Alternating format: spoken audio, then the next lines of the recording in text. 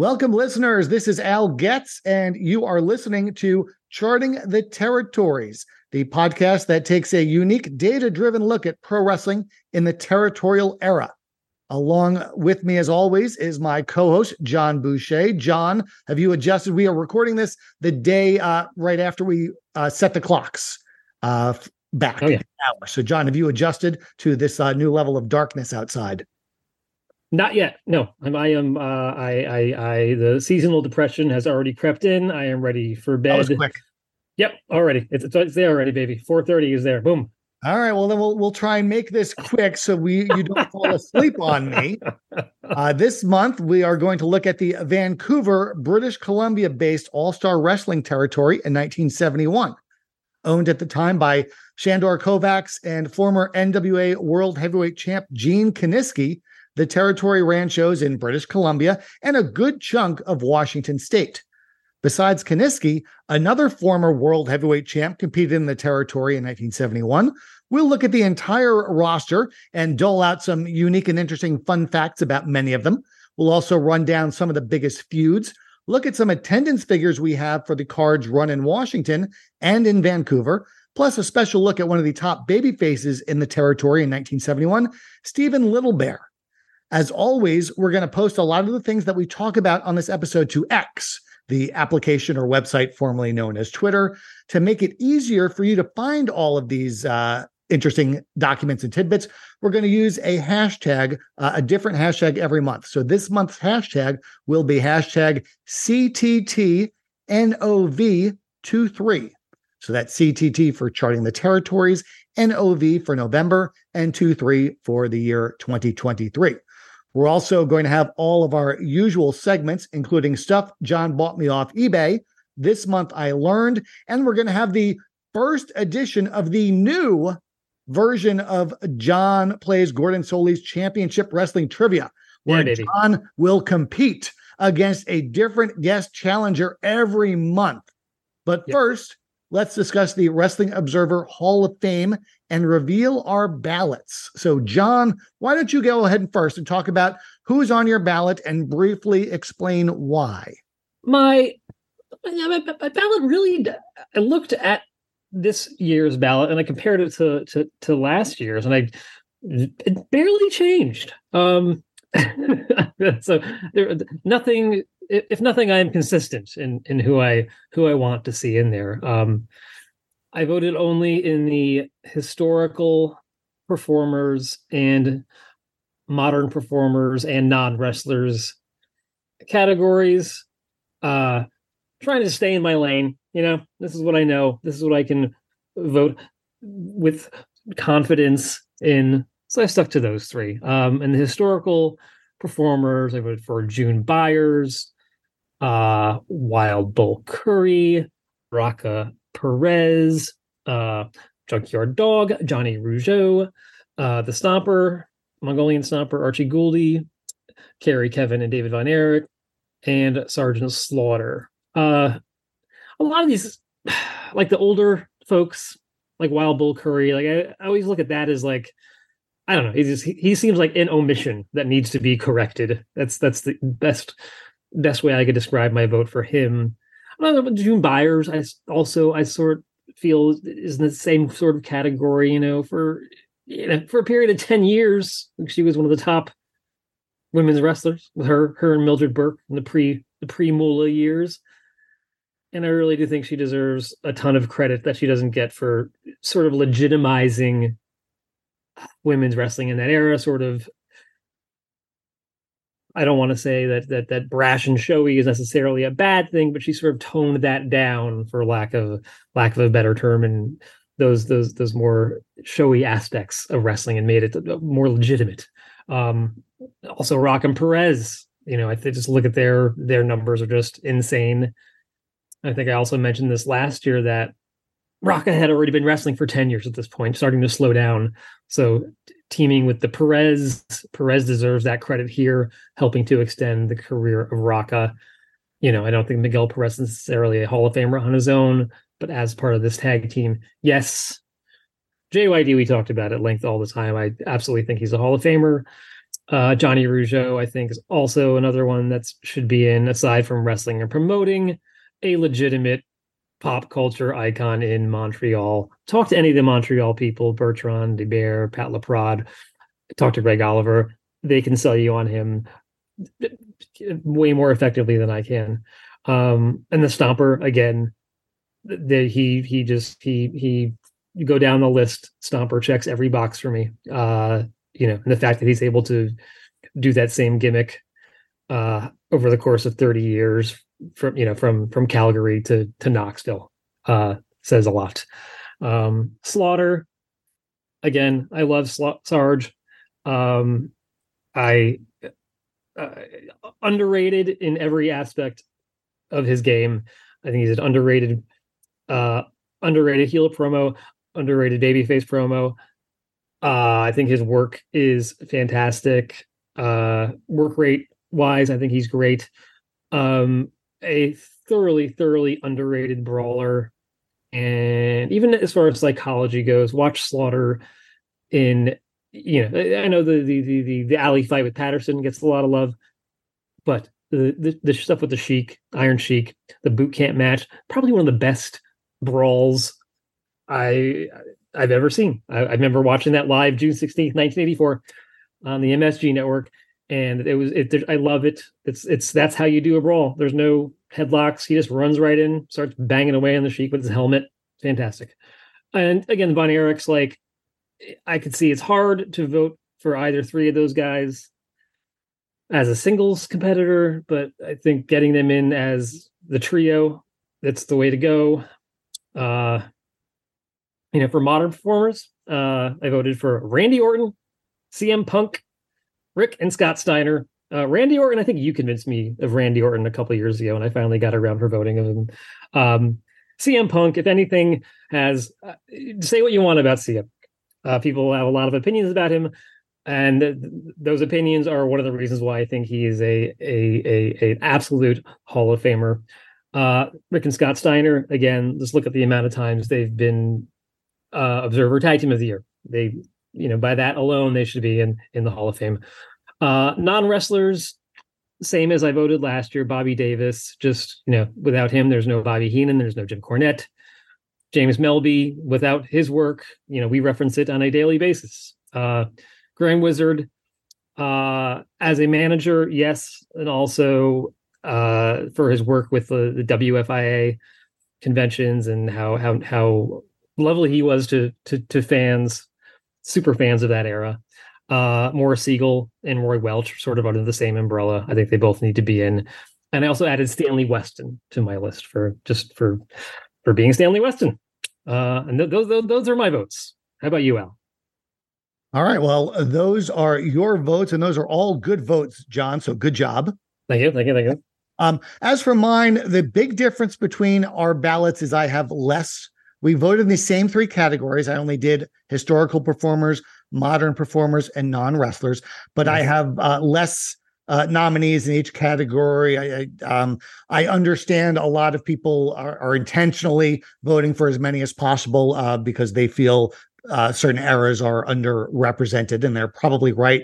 I just feel it's a little more of an exclusive club. So we're going to start with the historical performers. I voted for 6 candidates.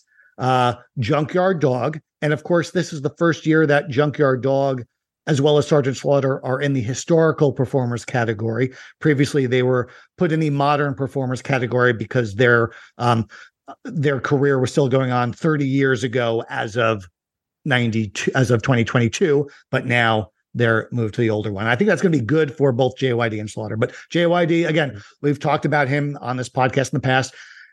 When you talk to people that grew up on Mid-South in the early 80s, it's different. It's similar to, Lawler, Rougeau, the not just a guy who was a top wrestler for many years in that area, but it transcended wrestling. And everyone I talked to that grew up in New Orleans or Mid-South area at that time has said the same thing. And historical significance is also why I voted once again for Sputnik Monroe. Again, in many ways, Sputnik, almost paved paved the path for someone like a Junkyard Dog to get that main event spot in the South. Plus, also, as I've said before, Sputnik was versatile. He had a long career. He could be plugged in on top anywhere he went as a heel or as a babyface. His work, I mean, he's no Dynamite Kid or, Kenny Omega, but he knew how to get the fans up off their feet, either cheering or screaming bloody murder. Like you, Rocca, and Perez. And you brought up a very good point when you talked about it, because it helped lengthen Rocca's career. And as much as people want to say, well, they only drew well as a team because of Rocca, if Rocca had not been in a tag team and still had been thrown out and tried to be pushed at the top, given the decline of his work, it probably would not have worked. So Perez literally injected a few years more life into Rocca at the box office. And I think they're both worthy. As like you said, Sergeant Slaughter, again, it just, he was, I include the run with Kernodle. I know some people are looking at the tag team runs separately as separate buckets. I'm looking at the entirety of Slaughter's career. I think, as you said, his work is underrated. I also think back to JYD. I think JYD's WWF run as pretty much the number 2 babyface for a good little run there is not really recognized as much. So JYD, Sputnik, Rocca, and Perez, Sergeant Slaughter. I also voted again for the Von Brauners. You talk about longevity between the 2 different versions of one of the Von Brauners. They had a good 10+ year run, and wherever they went, be it Gulf Coast, Gulas, Florida, Amarillo, they were instantly the top heel team, instant heat getters with Saul Weingroff. And it's the package of the Von Brauners and Saul in particular that I am voting for. Saul, particularly, being of Jewish descent and it being pretty clear, managing the Germans, that brings a different aspect of heat to the equation that I respect. 2 wrestlers who I voted for last year, who I did not vote for this year. One is one who's no longer on the ballot, and that was Enrique Torres. And the other is Bull Curry. I bumped him so that I could vote for someone you also voted for, and that's Johnny Rougeau. And the big selling point for me was I read all the various articles that have come out making the case for certain Hall of Famers, but I read Pat LaProde's piece that he wrote several years ago about Rougeau, and it just put him over the top for me. So that is a total of 6 acts, 2 tag teams, and 4 wrestlers that I voted for in the historical performers category. In the modern performers category, last year, I voted for Slaughter and JYD in this category. Of course, they're no longer in there. I also voted for Becky Lynch. I did not vote for her this year. And instead, I voted for a team I voted for last year that you also voted for. That's Rick and Scott Steiner. And I also voted for Roman Reigns. The Steiners, as you said, tag team of the year, great in ring, and the 2 of them very different. Scott, of course, very innovative, but they worked really well as a team. They were over for a long period of time in the US and in Japan.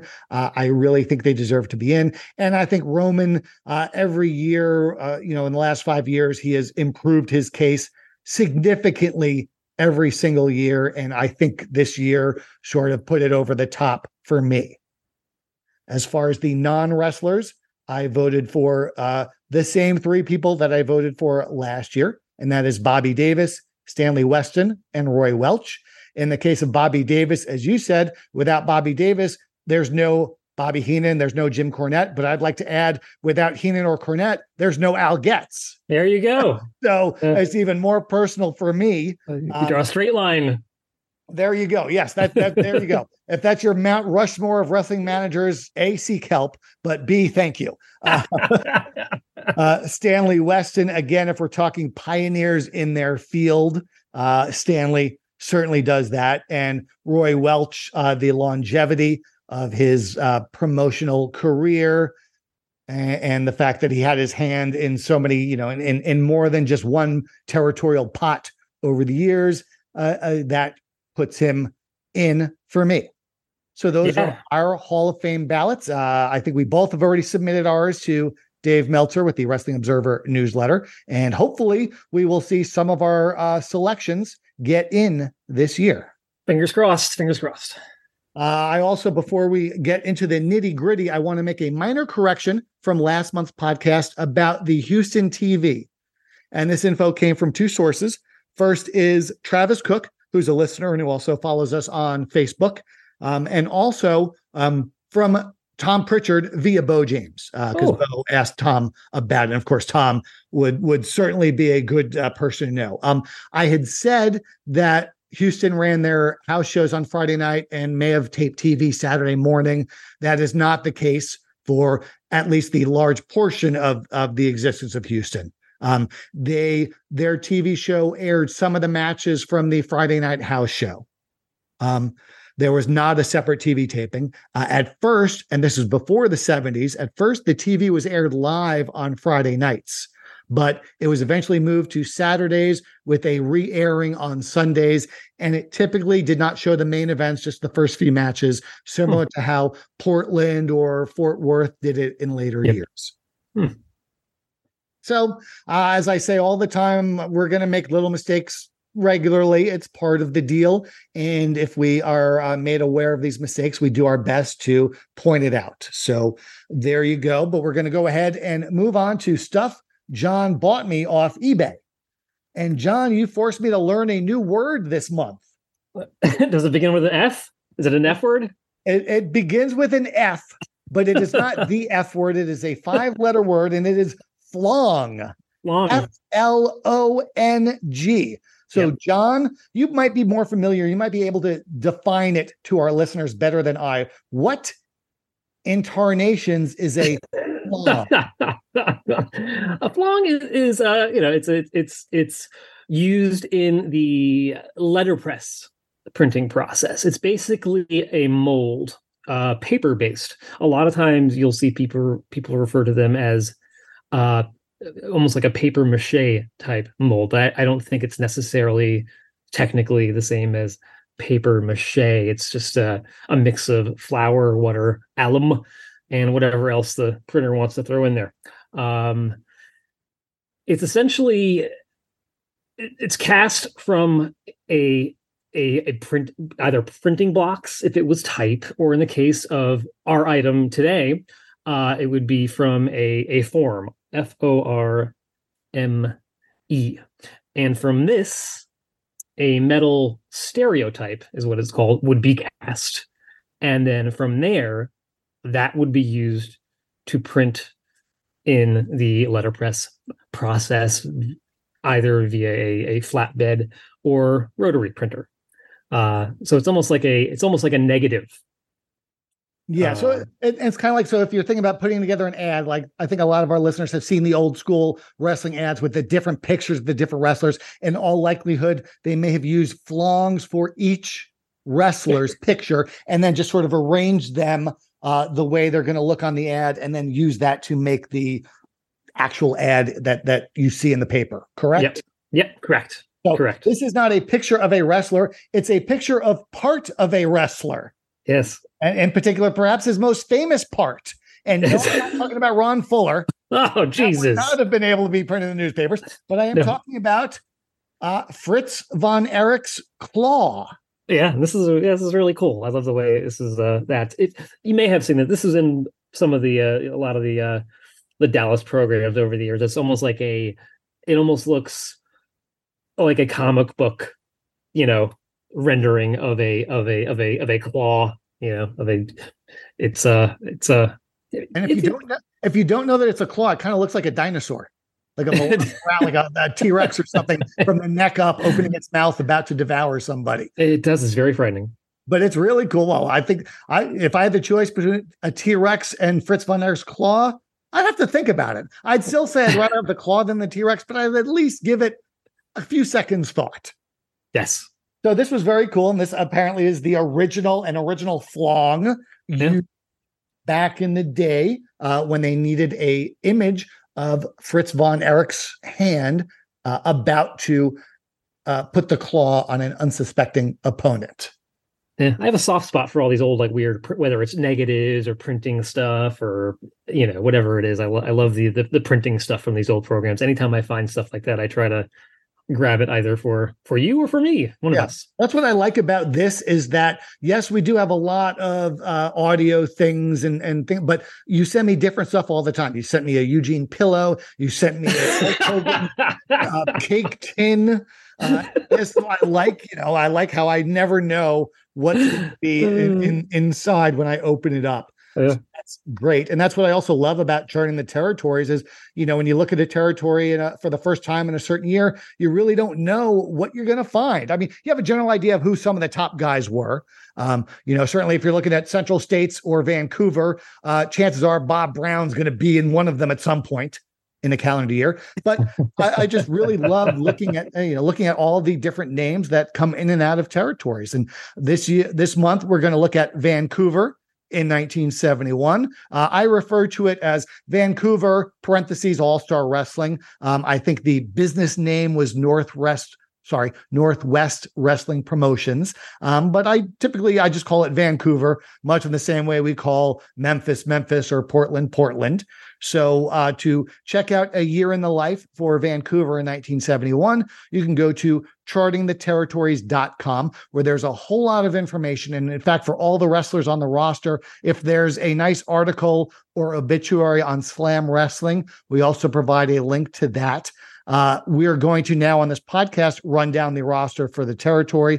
This is a list of the wrestlers who worked here regularly for at least some part of the year, and they're put into different categories based on their average weekly spot rating, which is our exclusive statistic that measures a wrestler's average position on the cards.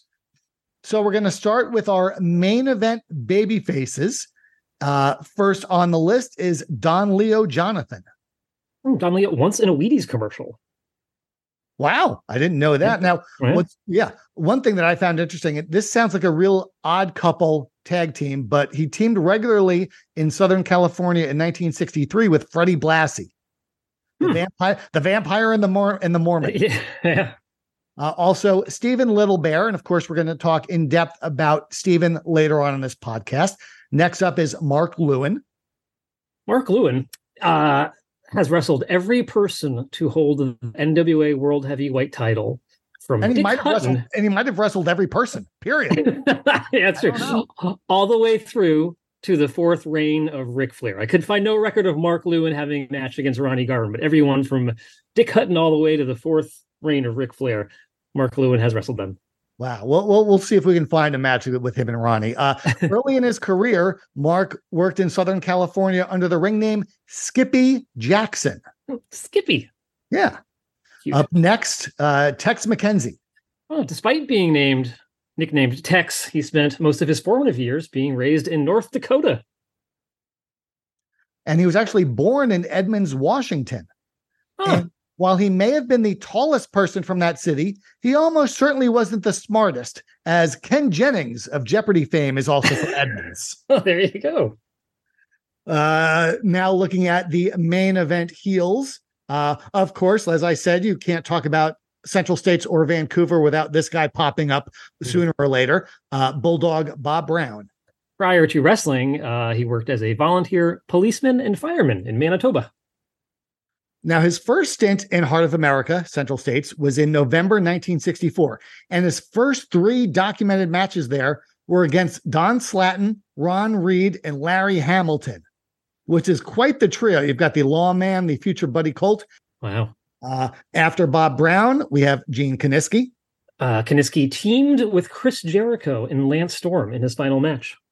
Wow, that's completely new info to me. That's pretty cool. Now, We talked about Don Leo Jonathan earlier.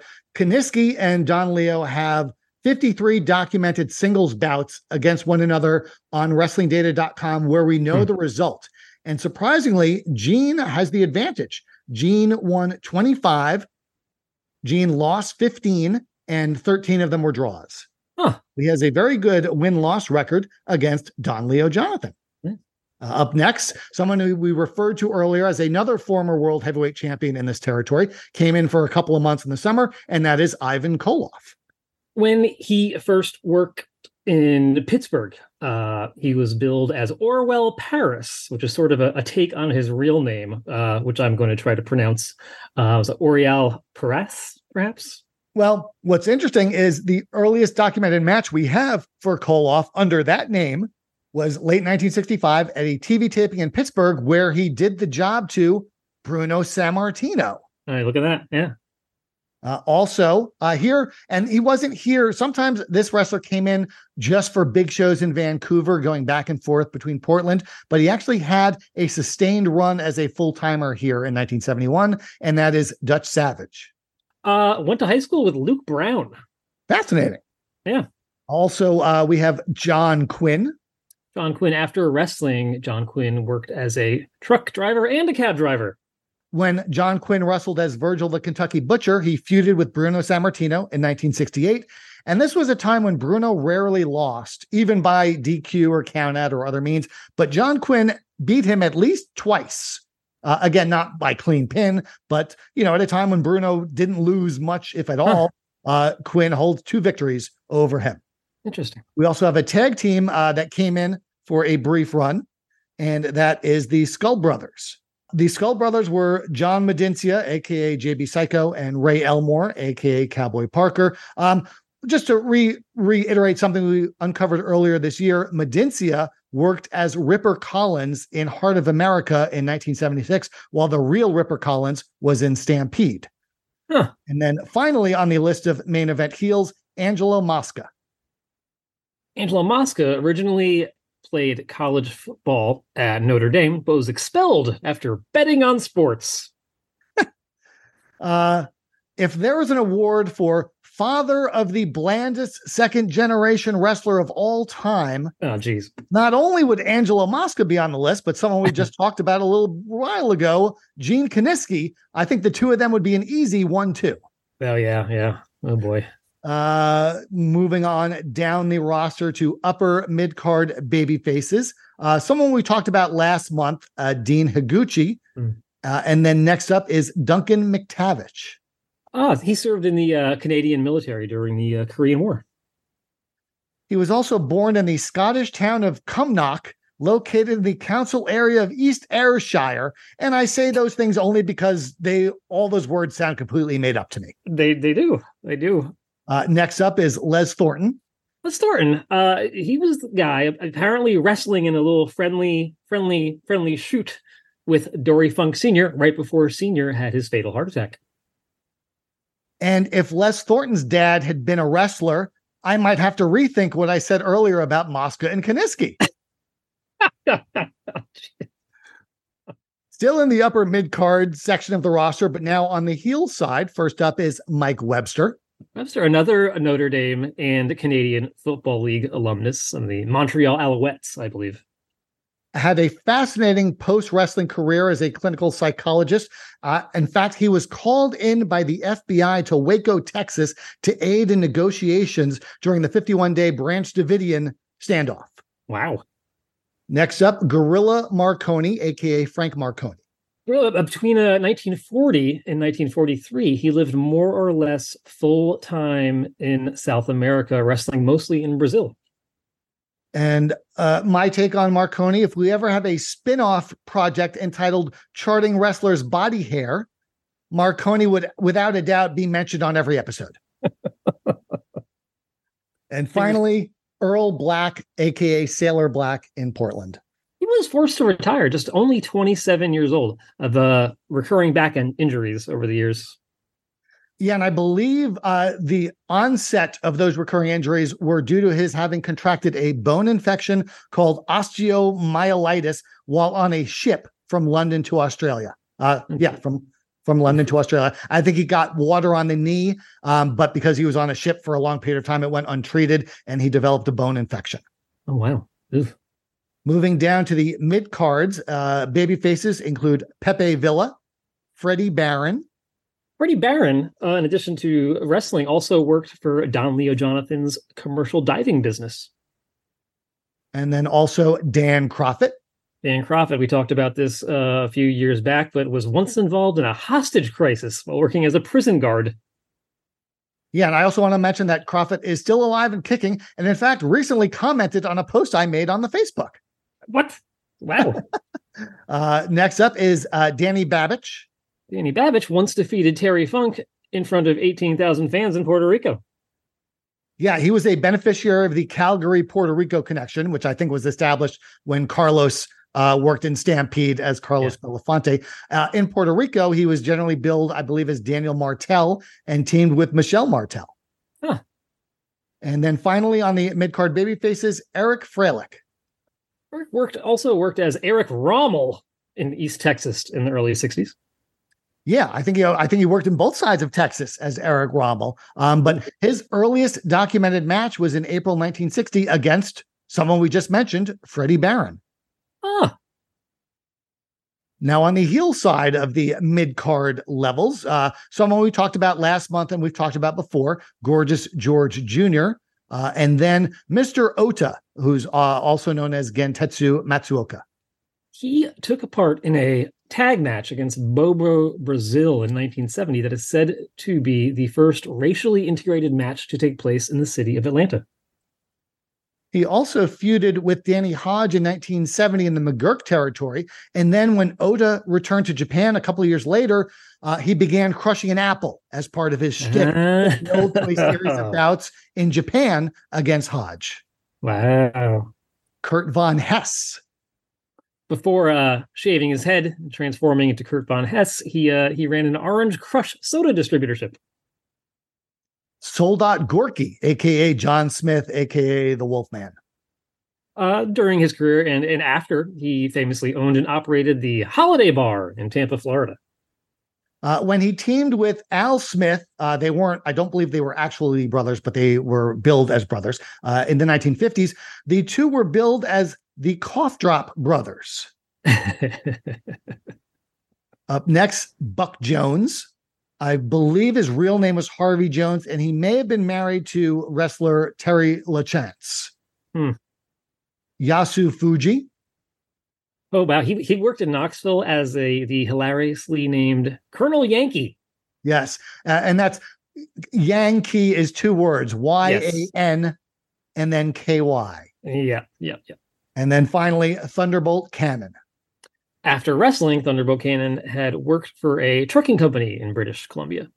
Next up are the preliminary wrestlers. First on the babyface side of things, Nick Pacciano. Who was a construction worker prior to becoming a wrestler, credited with being one of the men who built this Calgary skyline. I thought you were going to say who built this city, who built this city on rock and roll. Well, he may have. He's best known for competing in Stampede. As a matter of fact, the 2 months he spent here in Vancouver in 1971 appears to be the only time he ever worked for anyone other than Sport. Oh, wow. Next up is Dave Muir, M-U-I-R. He was one of Roddy Piper's first opponents after Piper ventured off the Tony Condello circuit. Bill Cody. He once had a fan follow his car to a dead-end street and shoot at him repeatedly with a pellet gun. Up next, a youngster who would later become a handsome lad, but John Anson. Well, after wrestling, he opened a marina/resort in Vancouver. He also, I believe he was 6'4". He's a pretty tall guy, but there were at least two occasions where he was the shorter member of a tag team championship team. Because he once teamed with Don Leo Jonathan, all titles, and then he also teamed with Randy Morse, aka Sky High Morse, who I believe was 6'6". Wow, those are some tall boys. And then finally, on the preliminary babyface side of things, Pat O'Brien. Pat O'Brien, unfortunately, had his first recorded match against Abdullah the Butcher. Talk about out of the frying pan and into the fork. Jesus, yeah. Preliminary heels. First up, Rick Ronaldo. Rick Ronaldo claims, I guess the important word is claims, to have worked as an FBI informant. Yes. So if the story is true, he infiltrated a white supremacist group in Idaho, leading to the arrest of 3 men who were driving to Seattle intending to bomb a discotheque. Discotheque? Yes. Shame. Oof. Up next, John Foley. I was surprised to learn that he worked for Ann Gunkel's Outlaw promotion in 74. Yeah, he did. He also, a little bit after that, he was in Gulf Coast or Southeastern. I think it was, I forget. I think it was after the switch over to Southeastern. But he teamed with fellow Brit Ted Heath, and the two of them were billed as the British Bulldogs almost a decade before Davy Boy and Dynamite were given that name. Wow. Next up is Pancho Lopez. And finally, Jack Bentz. Bentz received a Navy Cross from President Truman. Bentz was born in Pittsfield, Massachusetts, where a young Al Getz once saw Rafael Palmeiro play double-A baseball literally 3 weeks before he first got called up to the majors. Wow, that's cool. Palmeiro, not me. Yes, of course. So, as I mentioned, we're going to talk more about Stephen Littlebear later on in this podcast, but there is a profile on him written by our pal David Gibb on the website as part of the A Year in the Life. It goes over some of his bigger feuds during the year and looks at how they played out in Vancouver, which was the main city in the territory, generally run on Monday nights. Now, other frequently run towns in British Columbia included Victoria, Surrey, Chilliwack, Nanaimo, and Kamloops. While in Washington State, the two most frequently run towns were Tacoma and Bellingham. They typically tape their TV program on Wednesdays in Burnaby, which is the city just east of Vancouver. Later in the year, it appears they switched to taping TV on Tuesday nights instead of Wednesdays. And there's some evidence suggesting that when they did TV, they did not also run house shows that night. We've talked some territories, they would do their TV tapings in the day or the afternoon, and then the wrestlers would be off to work a house show that night. We did see in Mid-Atlantic, when wrestlers worked the midweek TV tapings, they did not work an additional house show that night. And that seems to be the case here for the most part. Talking about Washington State, many of the towns were promoted by Helen Olsen. Helen and her husband, Cliff, had promoted wrestling in the state for many years, and Cliff was a former wrestler, but Cliff had passed away in November 1970. And when you take that piece of info and add it to the following piece of info, you can sort of see cause and effect. And basically, the other piece of info is that they were running less and less shows in Washington State as you get further into the 1970s. So we could see with her husband passing away and now it being a one-person operation instead of two, perhaps it was easier to sort of dwindle down. But according to records from the state's athletic commission, there were 72 house shows in the state of Washington in 1971 using talent booked out of Vancouver. In 1972, that number dropped to 55, and the following year, it went down to 38. So and that sets in motion another thing that happens, and that is Dean Silverstone starting his Superstar Championship Wrestling promotion in the state in 1973. Yeah. As Vancouver's running less and less shows, and Portland only ran shows in a small sliver of the state of Washington, which was basically considered a suburb of Portland, and got the Portland TV. And they were the towns of Longview, Washington, and the town of Vancouver, Washington, which, if you're an eagle-eared listener, you'll remember is nowhere near Vancouver, British Columbia. In fact, it's as far away from British Columbia as a city in Washington State could be. So you can just sort of see how everything happened. Cliff Olsen passing away, leading to Helen probably reducing her schedule, opening the door for Dean to open up his promotion in late 1973.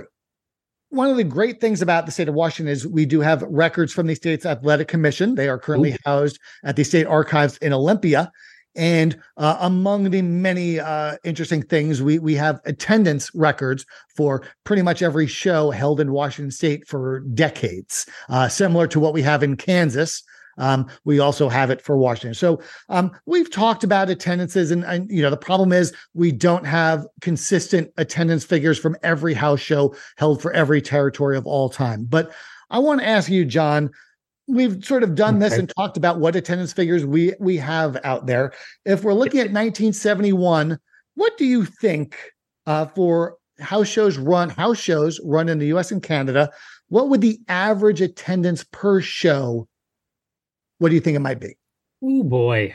Yeah. I'd probably guess, I would just guess 1,000 people. You know what I mean? For every 5, 10, or 20,000 person show, how many 200 person shows were there? I guess 1,000, just a nice round number. Doesn't sound too high. It's going to go prices right it and go with 1,000. We talk about, for all the talk about Madison Square Garden, also, for every Madison Square Garden, there was the Elks Lodge in Queens and Witchy's Arena in New England, and, the smaller venues, the tent shows that they ran. The other thing to think about, promotions on the smaller side, and Vancouver is a good example of this. Their best drawing town was Vancouver.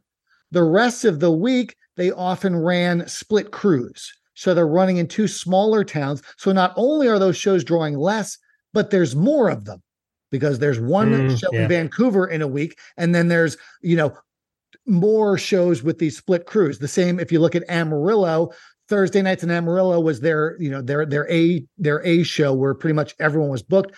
The rest of the week, they're often splitting the crews up into two smaller towns. So there's more, when you're talking about an average of every show, there's going to be more shows in smaller towns than there are in the bigger cities. My guess, and I actually last year, I put out something on what at the time was known as Twitter. And I just, as a benchmark, I used 1,000 because it's a nice round number. And I believe it was lower than the actual average, but not by a lot. What's funny is I got people, arguing with me on both sides, saying I was not only too low, but some was saying that it was too high. Now that I've done enough of this, I'm inclined to think the number would be closer to 1,500 than 1,000, but it's probably somewhere in that range. I think if we had, and we will never have good attendance records for every show held, in the US and Canada for a several year period of time. But I truly think if we did, and looking at what we've got so far, between 1,000 and 1,500, I'd be surprised if it was lower than 1,000, and I'd be surprised if it was greater than 1,500. Yeah, that's 1,500 sounds. Yeah, when you think about it, I mean, you have to think about like I said, the entire country. Yeah, right. And there's. And we know Montreal drew huge crowds in the early 70s. Then of course you actually have two promotions drawing huge crowds in the city, but they're both full-time circuits, so they're running those smaller towns as well. So that again. That's what we think. And in our cases, we've looked at as many attendance figures from 1971 as are available to make this estimation. So, hopefully our experience and expertise has enabled us to narrow down what it is. But if we look at Washington State, the average attendance for those 78 shows or whatever the number was 499.4 fans, paying $1,067.88, which works out to an average ticket price of $2.14. Typically, the tickets were $2.50 for reserved seats, $2 for general admission, and $1 for children. And in fact, just recently on X, I posted a breakdown of the percentage of children that attended these house shows. And I think it ended up being 19.4%. Because with Washington, we know for a fact that they had a distinct child ticket tier, and documents from the state commission tell you how many tickets were sold in each tier. Oh, nice. So what I did when I say this, what that average means, it's for every show, I looked at how many child tickets were sold compared to the total number of tickets for that show and took a percentage, and then did take an average of all the percentages for all those shows.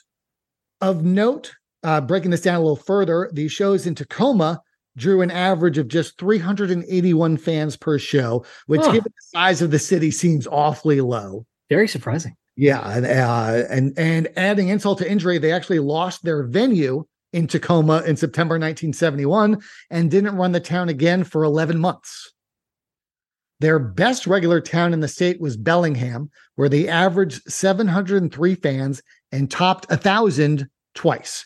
But the three largest crowds in the state all came in Spokane, Washington. If you ever looked at a map of Washington, Spokane is so far away from, Seattle, Tacoma, and other, sizable cities in the state that it might as well be in Idaho. So while they drew really well in Spokane, who knows how much it costs to run these shows. They were promoted by a separate entity, which, according to the commission records, was known as the M&M Ticket Agency. They drew just over 2,000 fans in February for a show headlined by Don Leo Jonathan against Blackjack Lanza, who was brought in from the AWA. Attendance dropped off substantially after the first few shows, and by October, they were down to 533 fans in Spokane, and they stopped running it as regularly as they had been. Interesting. Now, in British Columbia, we don't have any official commission documents, but we do have attendance figures reported in the newspaper for most of the weekly cards in Vancouver. And if you recall, back over the summer, we sort of established some ground rules for assessing whether newspaper attendance figures are likely to be real or not. One of the things we said, John, was if they regularly list the attendance, it is more likely or less likely to be accurate. If they regularly list it, more likely. Yes, correct. Yes. If they only list it for a couple of shows, chances are not A, it's only the really, really good crowds, but B, there's more likely to be some embellishment. But when they list it just about every week, and it's, actual numbers, it's not, it's not rounded to 4,000 or 2,000. If it's 2,622, to me, that makes it more likely that these numbers are accurate, or at the very least, only slightly inflated. Yeah. So with that in mind, the average attendance for the cards in Vancouver was 2,723 fans. They typically ran a venue that seated about 3,000, though they ran larger venues several times during the year for big cards. The largest reported crowd in Vancouver during the year was at one of those larger venues, where they drew 6,568 fans for a show topped by Dory Funk Jr. defending the world title against Don Leo Jonathan. Ooh. So they had some highs and they had some lows. Typically, when they knew they were going to be running the big building, they would bring in. It's when they knew Dory was coming in.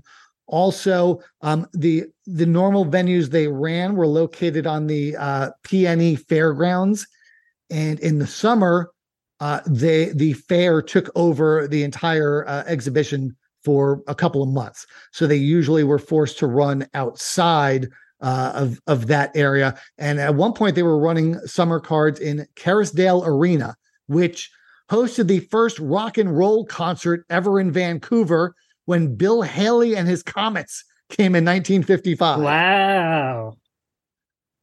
But talking about that big card for Dory and Don Leo, also on that card, Stephen Littlebear and Dean Higuchi beat the team of John Quinn and Dutch Savage to win the Canadian tag team titles. And before we go into more about Littlebear, what's interesting is their tag team titles were called the Canadian tag team titles, except when they ran house shows in the state of Washington, when those same titles with the same lineage and the same champions were called the Northwest tag team titles. Okay. But speaking of Stephen Littlebear, it was one of his many big successes in the territory. And there's something interesting about Stephen Littlebear. When we've often said that a lot of documented wrestling history is based on fuzzy logic and the words of wrestlers who were apt to embellish, misremember, or even flat out lie. Also, at times, we take wrestling lore as fact or make deductive leaps based on worked ring names or hometowns. And I think that may have happened with Stephen Littlebear. Yeah, Stephen, I don't know how this happened, but this is definitely a first for me on the podcast and my research. And somehow I feel like I know less about him, the person, than I did before I started looking into his career. Right. So within the wrestling world, most sources list Stephen Littlebear, who wrestled under the ring names of Steve Kovacs and Vince Bryant, as having the real, quote unquote, government name of Vince Bryant and being the real life brother of wrestler Chief Little Eagle, whose real name was Richard Bryant and was born and grew up in Texas. And in fact, they also claim that Littlebear was born and raised in Irving, Texas. we think this is not true. And we think what happened is somehow somebody saw that Little Bear very briefly used the ring name Vince Bryant at the beginning of his career, assumed that was his real name, and that since he later did a Native American gimmick, that he must have been related to the other wrestler whose last name was Bryant, and that is Richard Bryant. So both John and our pal David Gibb did some digging around, not only on Ancestry.com, but various newspaper archives. We have yet to find original source material linking the two or confirming that Stephen Little Bear's real name was Vince Bryant in any way, shape, or form. In fact, when Richard Bryant, Chief Little Eagle, died in 1990, there was no mention of any surviving siblings, and we think Stephen Little Bear was still alive at that time. David actually found some census data on Ancestry with Richard Bryant when he was, I think, 11 or 12 years old, and his family. And there was no mention of the Bryant family, including Richard, having a younger brother. So these aren't smoking guns. It's hard to prove that somebody wasn't related to someone. It'd be very easy to prove they were by finding a piece of evidence that says they were. But it seems that this might not have been true. And all I will say is both John and David tried really hard to find evidence and came up empty. And there's one more piece of evidence that suggests that Stephen Little Bear, aka Steve Kovacs, aka Vince Bryant, was not Texas born and bred. And you can hear that piece of evidence as one of the YouTube clips that John has curated and that we will put up on our YouTube channel. So, John, talk about that one first, and then let's talk about the other clips of Stephen Little Bear on YouTube that we have put together in a playlist. Yeah, the first clip, usually I don't include exclusively audio clips, because generally speaking, they're not that exciting to listen to, or unless it's super rare or something we've never heard.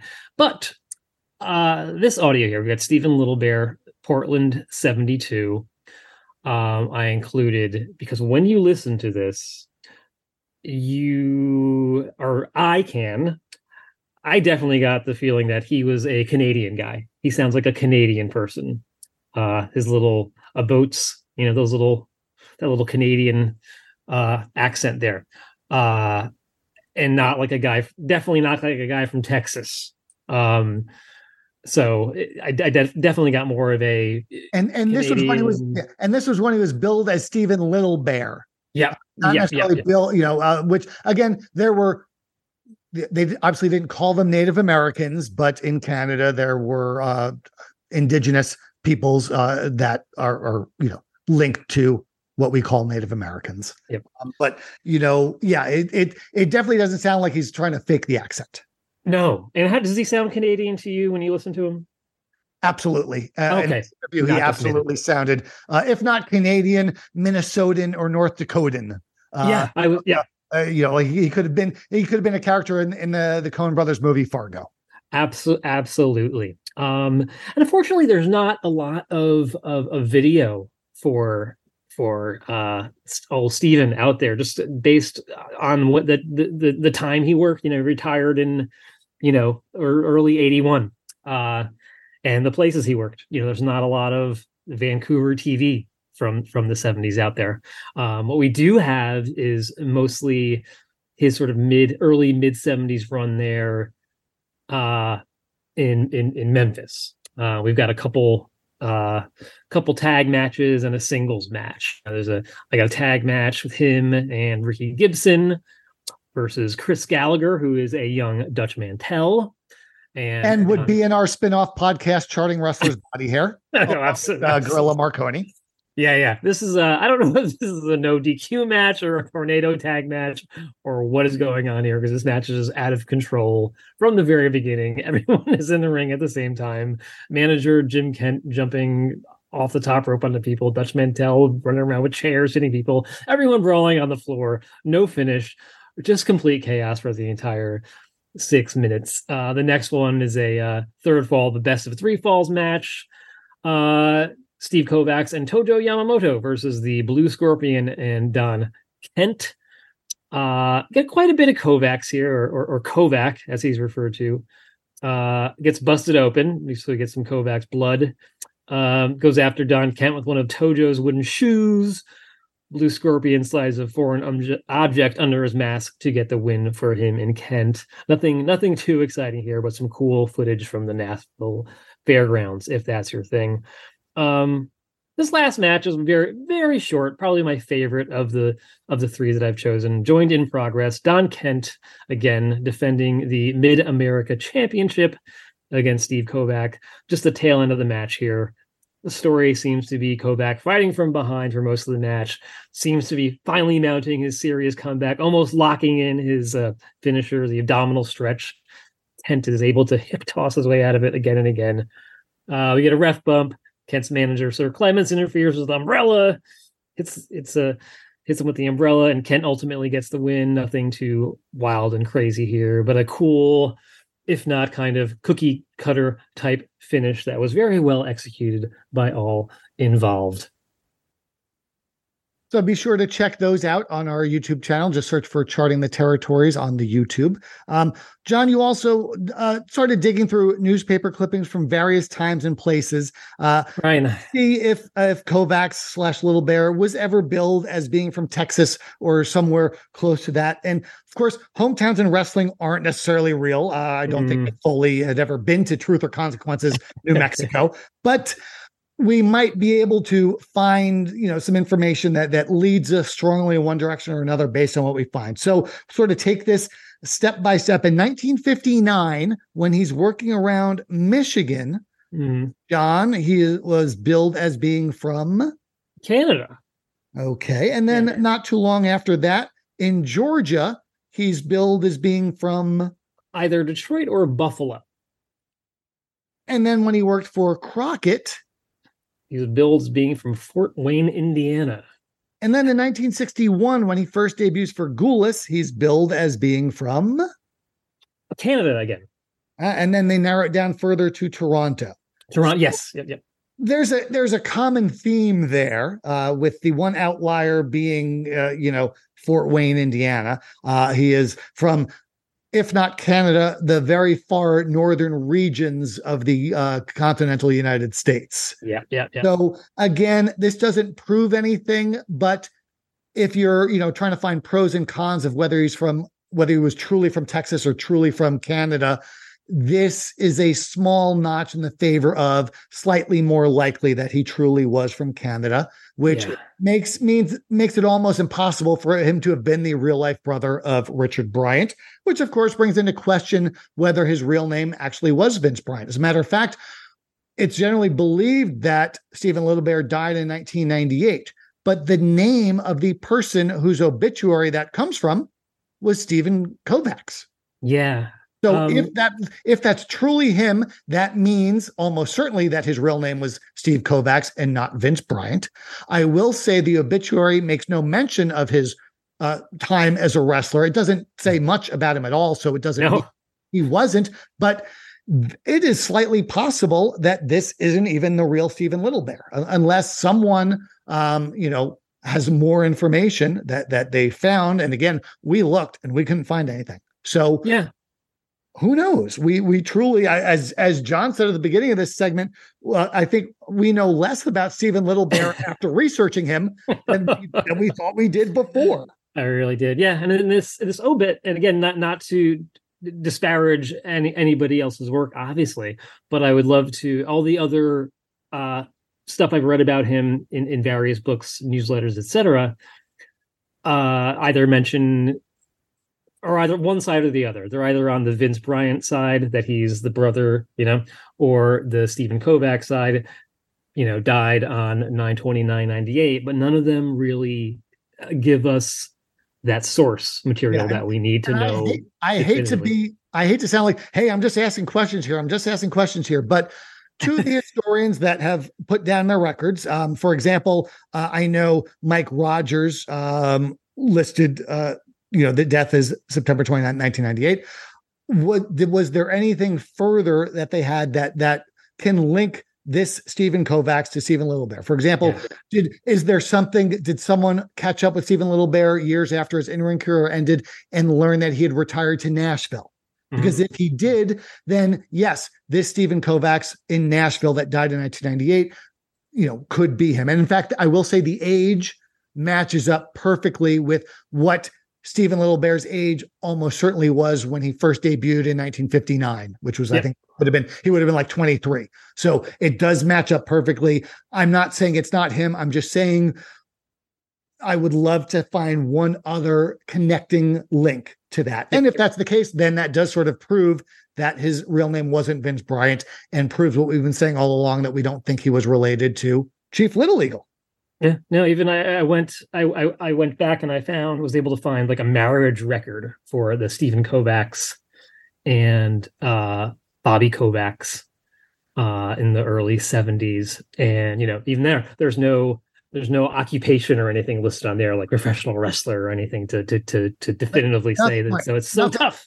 Or even if it said that, Mr. Kovacs originally came from Canada, like even if it was something as innocuous as that helps us again, make it slightly more likely that we've got a man. So, and this is the problem with wrestling research and wrestling history is a lot of it seems to have been based on, as an example, someone on Facebook years ago was trying to tell me that Leo Seitz, the wrestler, was Michael Hayes' father.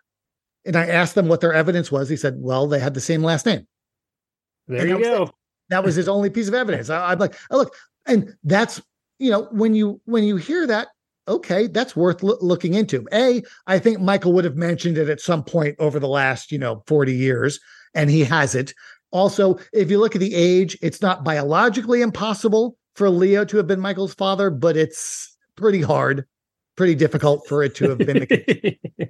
So, when you look at things like that, again, if all you have is, well, this wrestling website says that they're brothers, that doesn't help me. And, I'm looking for something more. And if it's out there, show me. And like with the correction about the Houston TV, if someone shows me evidence that says his real name was Vince Bryant and it checks out, I will be here next month. That's the first thing we will talk about. Hell yes. There's so many, even in his wrestling career, there's a lot of weird question marks, like for 1965, he's just gone, right. Like, what is he? Is he working under another gimmick? Was he hurt? Was he in the military? Was he working in another field altogether? Who knows? And the same thing from like 68 through the first, half, 3/4 of 69. He's nowhere to be found. Like there's one appearance in Hawaii, which I guess there could be a chance that's not even really him. If it is him, why doesn't he show up in Japan or in the West Coast of U.S. Canada or somewhere like that? Yeah, it's just, that makes it weird. Yeah. So the idea is to then go through every wrestler we have that worked in that time frame and find out if there's anyone that just shows up for 3 months that we don't know anything else about them. Yeah. And maybe it's the same guy. And maybe some of these states have commission records that we can still find that we can figure that out. So Tennessee, right? So we could do Tennessee. Tennessee, nothing before the fall of 76 is when we start getting license info. Damn it. So was he still there after? I think was that when he went to McGurk? I think that in 76 he was working for like the UWA Outlaw, the Luthez promotion. So we can go back and check it. It's possible. I do have a lot of stuff from the Tennessee Commission. I haven't had the time to go through it yet. When we get closer to covering Goulis's territory on this podcast is when I'm really going to have to dig into that stuff. Yeah. Oh, I guess he was there in the early 60s too, with Shandor Kovacs. Right. So there's that. So, but we've, like I said, we have nothing. Oh, before 76. Okay. We also have a good bit of newspaper clippings, some of which are funny or interesting or cute. We will post those on X. Be sure to check the hashtag CTTNOV23 to see all of them. You'll also find out which promotion decided to welcome all streakers to attend at least one of their cards in 1974. Don't spoil the surprise, John. We're going to have to let our listeners find that on X for themselves. Okay. Stephen Little Bear was the top babyface in the territory during the year. He was there the whole year. His biggest feuds were against John Quinn, Ivan Koloff, and Dutch Savage. I also want to mention, speaking of Ivan Koloff, Here, they spelled his first name Yvan. Is it pronounced Ivan also, or is it pronounced? I would imagine it would be pronounced Yvonne. Yvonne. Okay. But I don't know that for a fact. As you said, there's not much in the way of TV from Vancouver in the early 70s. And Koloff was only here for a few months. Yeah. But his biggest feuds were against Quinn, Koloff, and Savage. The profile written by David Gibb on our website looks at these feuds as well as some of his others. And as far as some of the other biggest feuds in the territory and how they played out in different towns, you can visit our website, chartingtheterritories.com, and check out A Year in the Life for that information, as well as more stuff that we couldn't cram into this month's podcast. Speaking of cramming, John, I hope you've been studying your wrestling trivia, because it's time for...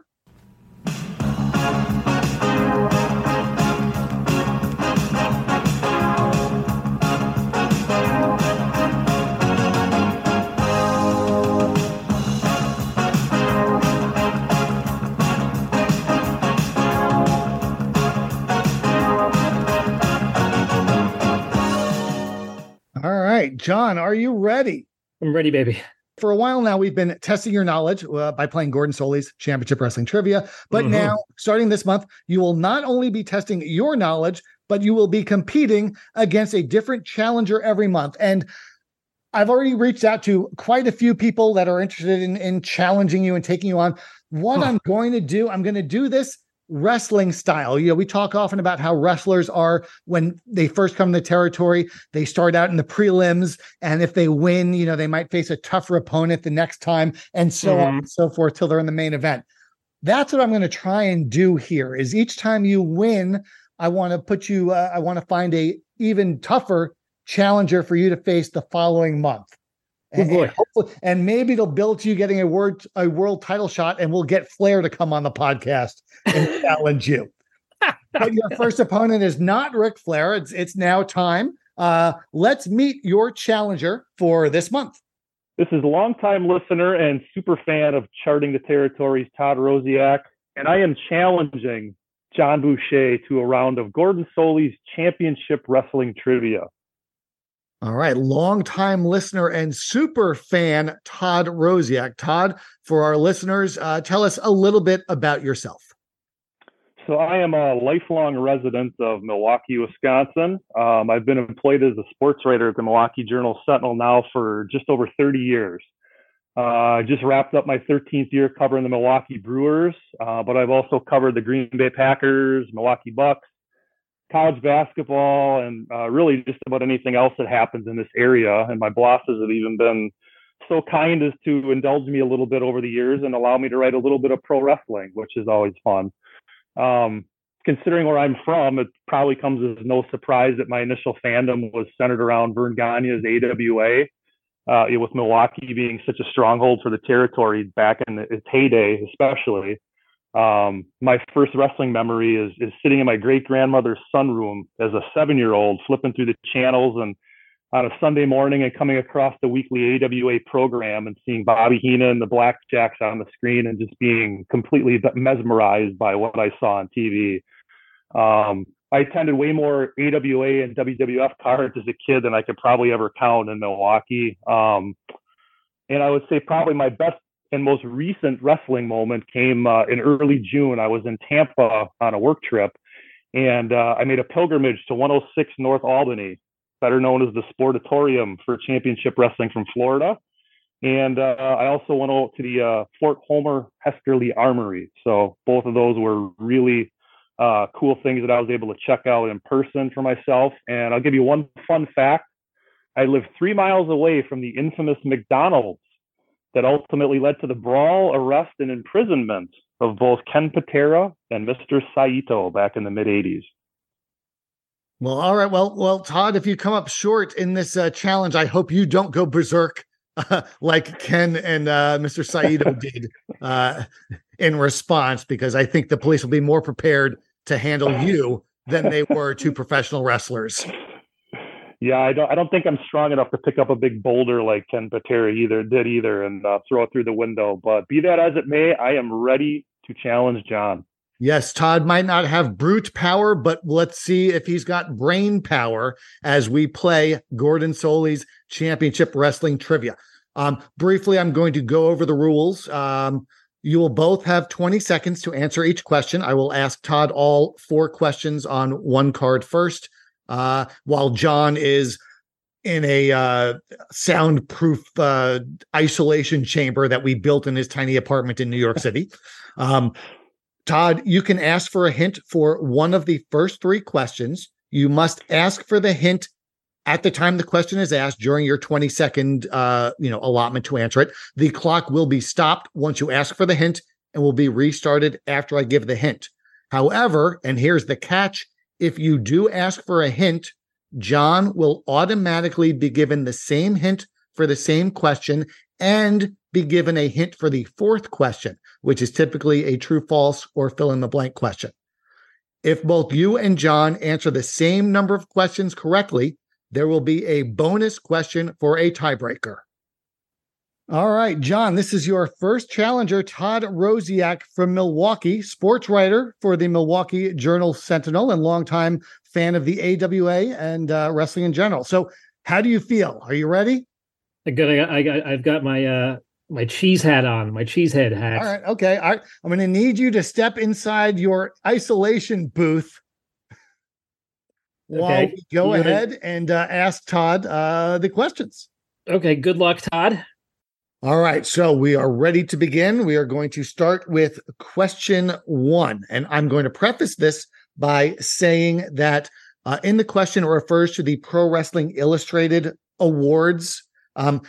This particular question was actually refers to before Pro Wrestling Illustrated was actually published. These awards were published in Sports Review Wrestling magazine.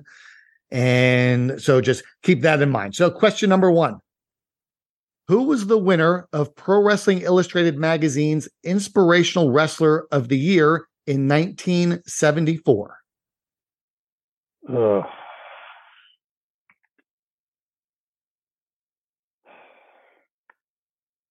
Al, I hate to do it. I'm going to have to use my hint right off the bat. Okay, with 8 seconds elapsed, you have chosen to use a hint. So here is the hint. And as soon as I finish with the hint, the clock will restart. While this wrestler is often said to have played football at West Texas State University, not only did he not play football there, it's believed he was actually never enrolled in the school. I am going to go with Dick Murdoch. That is correct. Okay. 1 for 1. Now, question number 2. Name the namesake and tag team partner of Chief Jay Strongbow. I am going to say Jules Strongbow. That is correct. 2 for 2. All right, Yep. Moving on to question number 3.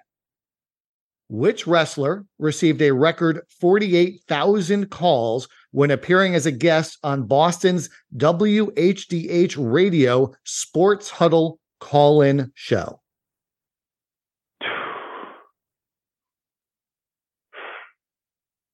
I am going to go Hulk Hogan.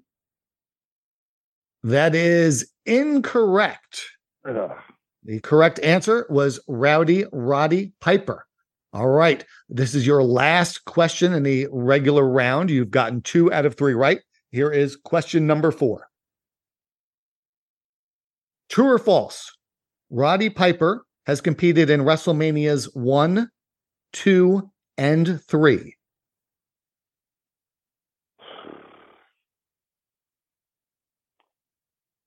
Hmm. 10 seconds. I am going to go with false. That is incorrect. Ugh. He did compete in all of the first 3 WrestleMania. So, Todd, you are 2 for 4. Now we will signal John to leave the isolation chamber, and he will now be asked the same 4 questions. John, Todd answered 2 out of 4 questions correctly. Mm. If you get 3 or more correct, you win.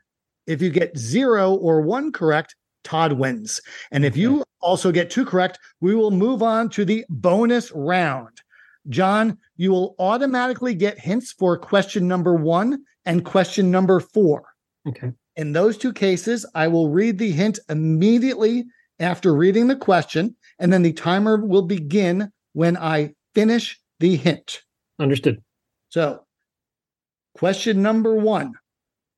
And I want to preface this by stating that what's referred to in the question as the Pro Wrestling Illustrated Awards were actually printed in Sports Review Wrestling magazine because this was prior to PWI actually being a thing. Gotcha. So, question number 1. Who was the winner of Pro Wrestling Illustrated magazine's Inspirational Wrestler of the Year in 1974? And here's your hint. While this wrestler is often said to have played football at West Texas State, not only did he not play football there, it's believed he was never actually enrolled in the school. I'm going to go with Dick Murdoch. That is correct. 1 for 1. All right. Question number 2. Name the namesake and tag team partner of Chief Jay Strongbow.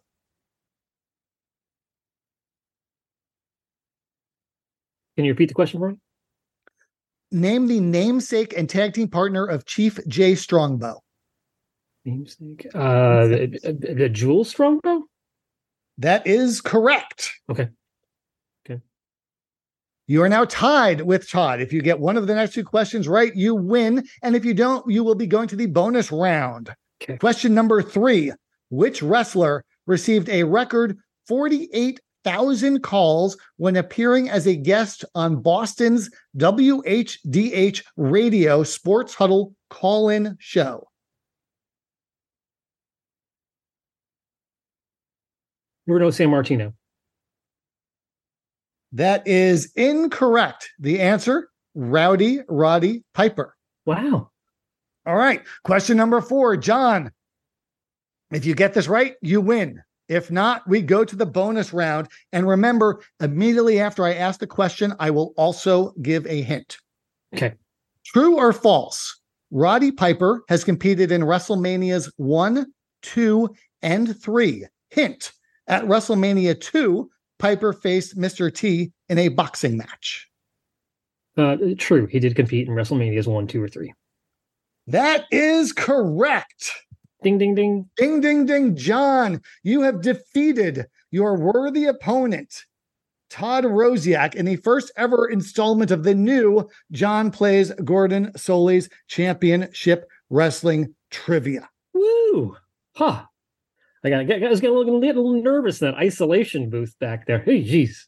I know. Yeah, it's hard when you can't hear what's going on. You don't know how they did. But 3 questions right to Todd's 2.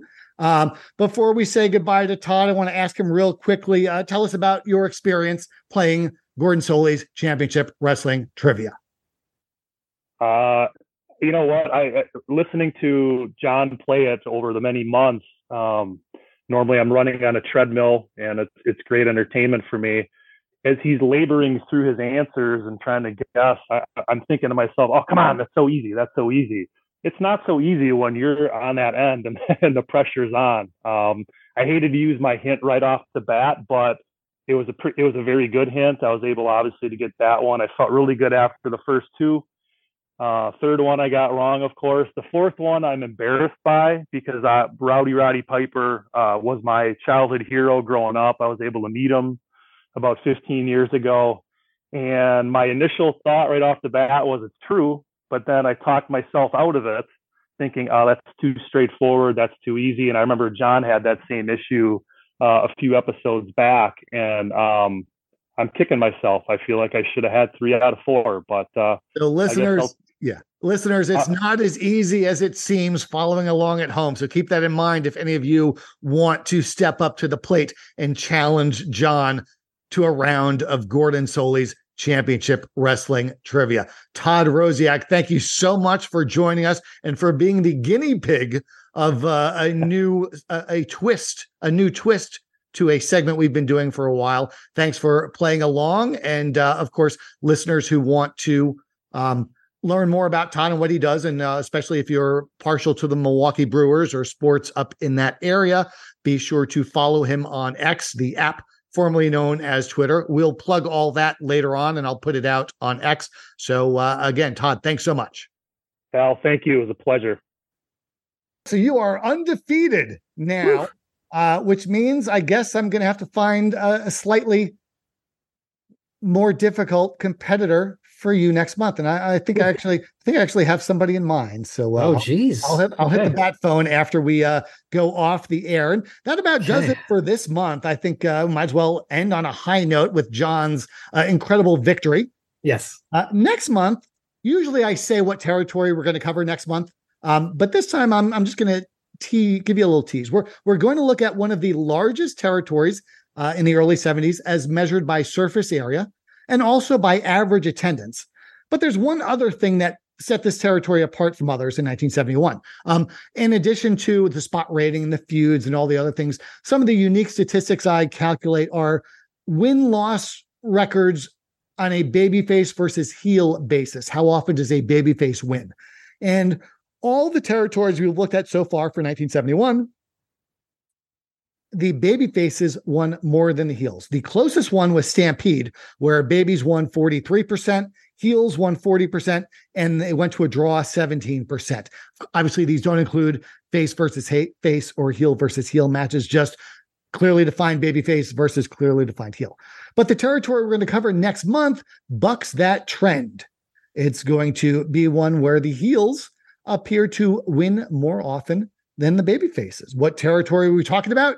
You'll have to wait a little bit longer to find out, or you can follow me on X at Al Getz Wrestling, and I might just spill the beans. And along the lines of spilling the beans, I'm happy to announce the third book from Charting the Territories, which will cover the Heart of America territory from 1971 through 1973, is currently scheduled to go on sale Thursday, December 7th.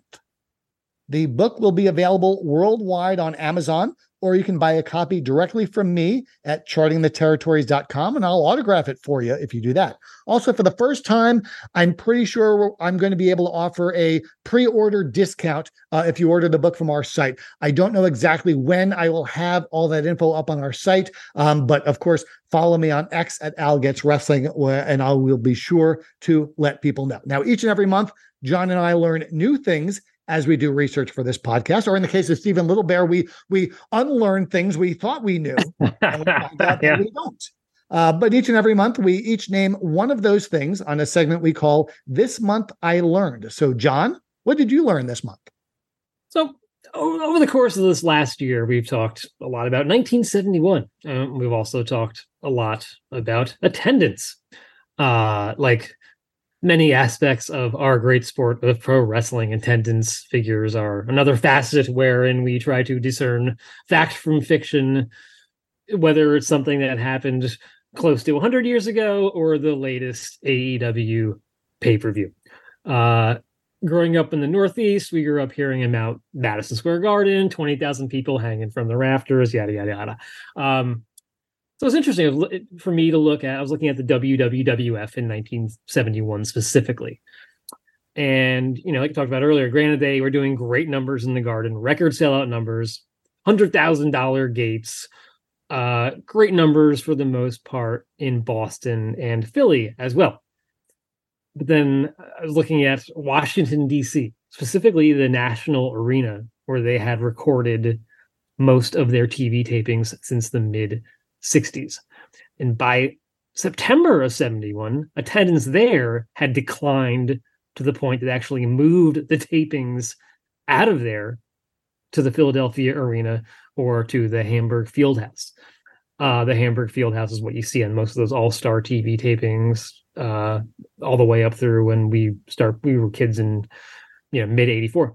That was really interesting to learn, as I would have assumed they would be turning people away at the door, but that was clearly not the case in Washington, D.C. at the National Arena. And I was sort of wondering if that was a case of them burning out the locals with the squash matches, which was the format for WWF TV. The National Arena tapings back then were done weekly, so you'd have 5 or 6 squash matches and a main event that sometimes was okay. You get like Gorilla Monsoon versus Blackjack Mulligan. More often than not, it was like a Pedro Morales versus the Black Demon. So I could see people being burnt out on that. So as opposed to the Allentown Hamburg tapings where they would do, taping 3 weeks or a month worth of TV at a time, and they'd give the crowd a couple dark matches that were more consistently actual main event quality matches. So that was the interesting thing that I learned this month about the WWF TV tapings in 1971. This month, I learned an interesting tidbit about the wrestler and former bodybuilder Lindy Calder. And I will preface this by saying I'm not 100% certain that this is true, but I did enough digging around that I am reasonably certain it's accurate. So Lindy was a bodybuilder who wrestled in Europe in the 60s and then in Canada, mostly for Stampede in the 1970s. He was born in Antigua, which makes him one of only 4 known professional wrestlers to have been born in Antigua. John, can you name one other? Special Delivery Jones. That is correct. Good Nice. job. We didn't script that, by the way. But his family, Lindy Calder's family, moved to England when Lindy, whose real name was Lindy Caulker, Caulker, was a child. Now, Lindy had a sister named Doreen. And Doreen apparently once dated Eric Burden from the rock group The Animals. Huh.